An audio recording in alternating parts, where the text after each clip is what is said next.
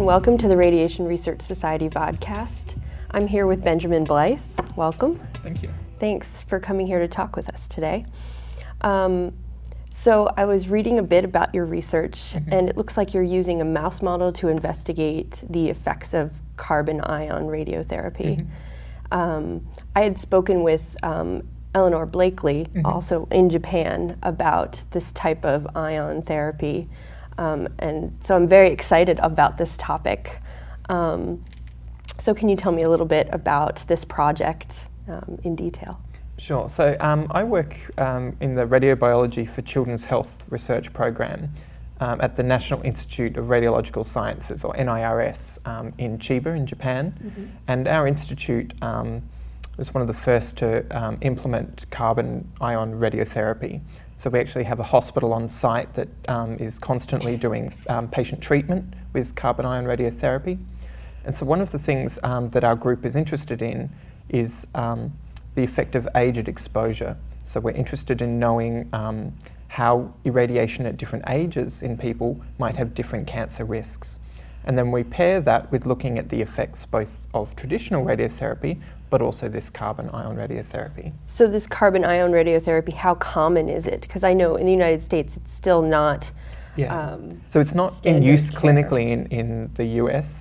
It is now in Europe in several centres in Asia. But Japan was the first to use it sort of on a regular clinical basis, and it continues to build more of these centres. So in Japan, it's obviously it's increasing, but at the moment it's limited by the technology, so having centres that are able to invest in this technology, but it's definitely on the rise. Now I know this technology was created in the United States in Berkeley, so it's kind of funny that it is not in practice in the United States, but it's in practice elsewhere. And now, is that because of the risk, and that's what you're looking at, because of these secondary cancer risks? No, I think there's no limitation currently based on what the perceived risks are of the different technologies. I think one of the reasons why it has been more sort of more developed in Japan is just because we're talking about such large infrastructure that I suppose governments and institutes have to choose, which way they're going to invest. And so I think it was maybe some early choices, just different governments and different institutions have made different decisions about where to put their money. So I think protons, for example, in the US have been a big thing, and that's really where the money's gone. Whereas in Japan, they've certainly looked more at the heavy ions. But I think eventually, as the technologies develop, we're moving towards sort of all moving in the same direction eventually. Right. So working on pediatric cancers, I can see how this research would be very important, especially since if the child does survive the cancer, they have a higher chance of developing some sort of secondary cancers. Yeah. And so what type of cancers are you looking at? So we are looking at a range of tumours, and what we do is that if we were to take just one mouse model, for example, that particular strain might develop one particular type of tumour, and so that makes it hard to examine the full spectrum. So our approach is to actually use a whole range of mice, rats, genetically modified rodents as well, that each have their own susceptibility to different cancers. So by using a whole range, we're able to study breast cancer, colon cancer, brain cancer, lymphoma, leukemia, the whole gamut of cancers, by taking this sort of multi-model approach. Oh, that's interesting. So they're not just cancers that a child would... No, so what we're actually mainly doing is we try to expose the animals to the radiation quality and radiation dose that the normal healthy tissue would receive during a radiotherapy treatment. So rather than looking at the tumour dose, we're interested in sort of the accidental dose that the healthy tissues receive.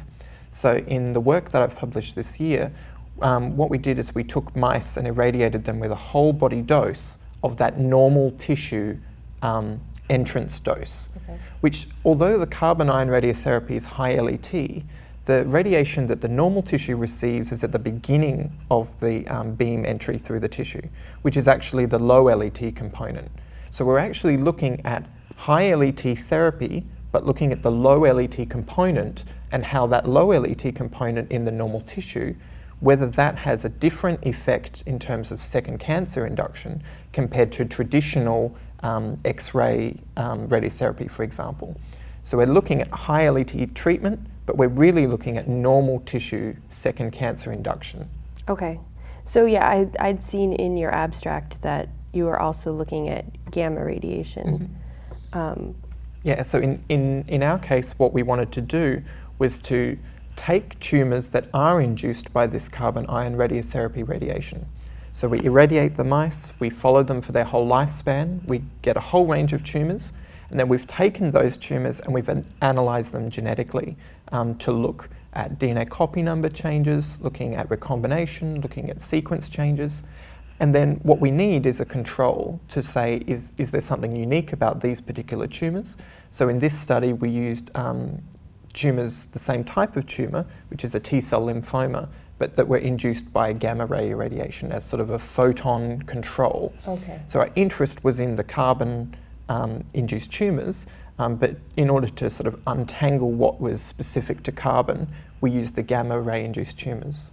Okay, I see. That was what was causing the cancer in your models. Yeah, so we know that the T-cell lymphoma is not occurring spontaneously in the mice that we use. So the frequency is less than 0.5%, for example, without radiation, but when we give a dose of 4 or 4.8 gray, in this case, either fractionated into 4 weekly fractions or as a single acute dose, we see anywhere between 20 and 50% T-cell lymphoma induction. And so in the genetic or genomic panel that you had looked at, was there any interesting results? So what we found was that the carbon ion induced T-cell lymphomas have almost the exact same spectrum of genes that are involved. And in some ways that makes sense because we know that if radiation is inducing this type of tumour, there's a certain number and sort of spectrum of genes that need to be removed. Genes like P10, Icaros, BCL11B, and Notch. And these sort of 4 or 5 genes are seen almost universally in every tumour, which shows a really defined sort of pathway of how these tumours arise. That actually makes it a really nice model because we can see that the tumours all have to meet a certain number of steps, and we want to know how does radiation contribute to moving through that pathway. And we found that carbon and gamma-induced tumours have the same steps, but the question is now how do they get through that? And that was the interesting finding, was that we found that some genes are mutated at sort of a single base change, other genes are deleted altogether. Often one copy is deleted or mutated, and then the other copy undergoes recombination. So we have loss of heterozygosity. So there's one event, and then that event is sort of copied onto the other chromosome. And what we found is that in the carbon ion-induced tumours, we saw more and more of these sort of large chromosomal deletions that we didn't observe in the gamma tumours. And this suggests that rather than these sort of small, perhaps spontaneous changes, we were actually seeing sort of direct radiation-induced damage on the chromosome.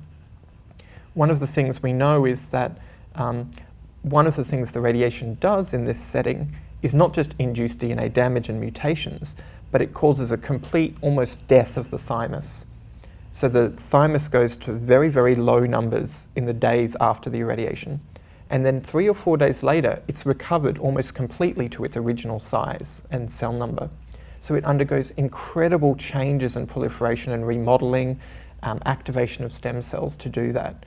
And so what we think the radiation does to induce these tumours is it's both inducing DNA damage, but it's also allowing any pre-existing damage to expand clonally, which it would never normally be able to do.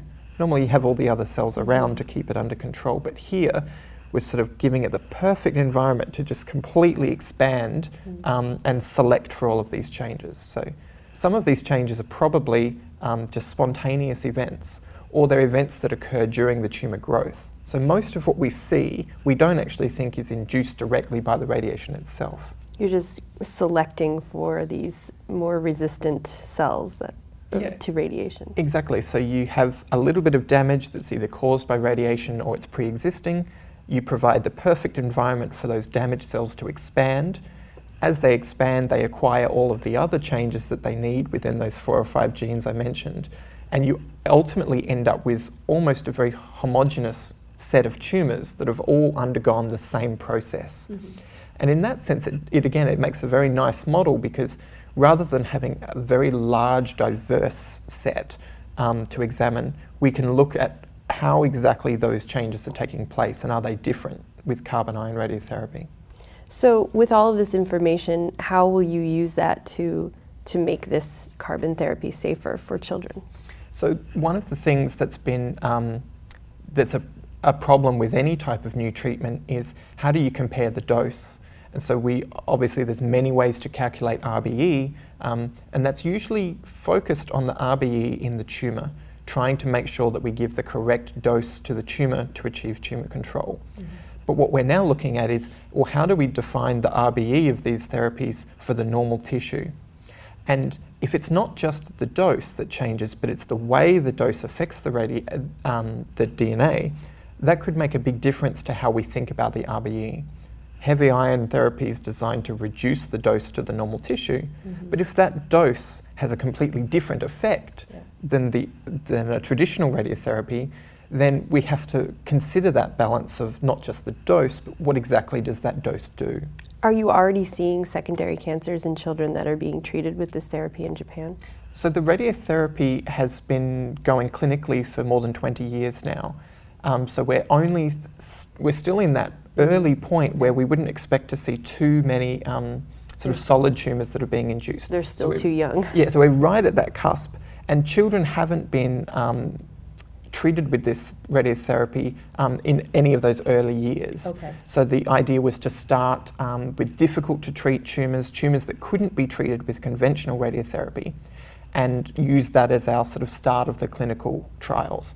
And now that those trials have shown some success, there's now moves to expand this to other tumour types and other types of patients, including children.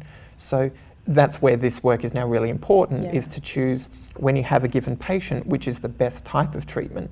That makes it important to know what is that balance of risk in children versus adults. Well, so I know that there's not just carbon ion therapy, but there's different types of ions that you can use to treat tumors. And these different ions also are more effective at treating different types of tumors.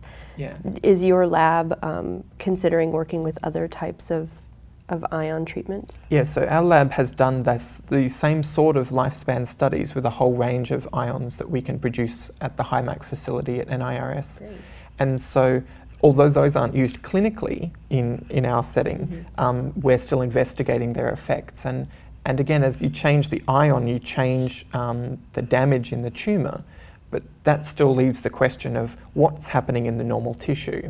As we change each ion, does the normal tissue experience a different kind of damage? And I think it was unexpected, perhaps, that the low LET component of this beam would induce damage that is still different than the low LET sort of X-ray therapy that we're used to. So I think it's keeping that in mind, that heavy ions are associated with this high LET, but they still have that low LET component as they enter the tissue, and that's really what we're concerned about in terms of second cancer induction, the low LET component. Okay. So where do you see this going next, this project?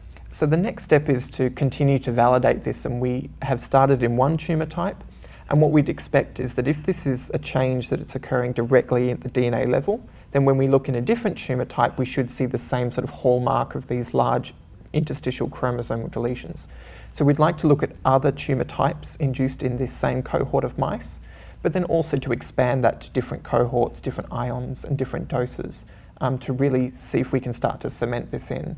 And then I suppose everybody's question is always the mechanism, what exactly is happening, and how are these large interstitial breaks occurring? Are they from one single event that's misrepaired, or are they from two distinct events on the same chromosome? And that's sort of the next step, is to try and unravel that sort of biological and chemical side of the equation. Yeah, that part is definitely interesting. Well, thank you so much for participating in this discussion. Great to talk with you. Yeah, and I hope to hear more about your research in the future. Thank you very much. All right, thank you.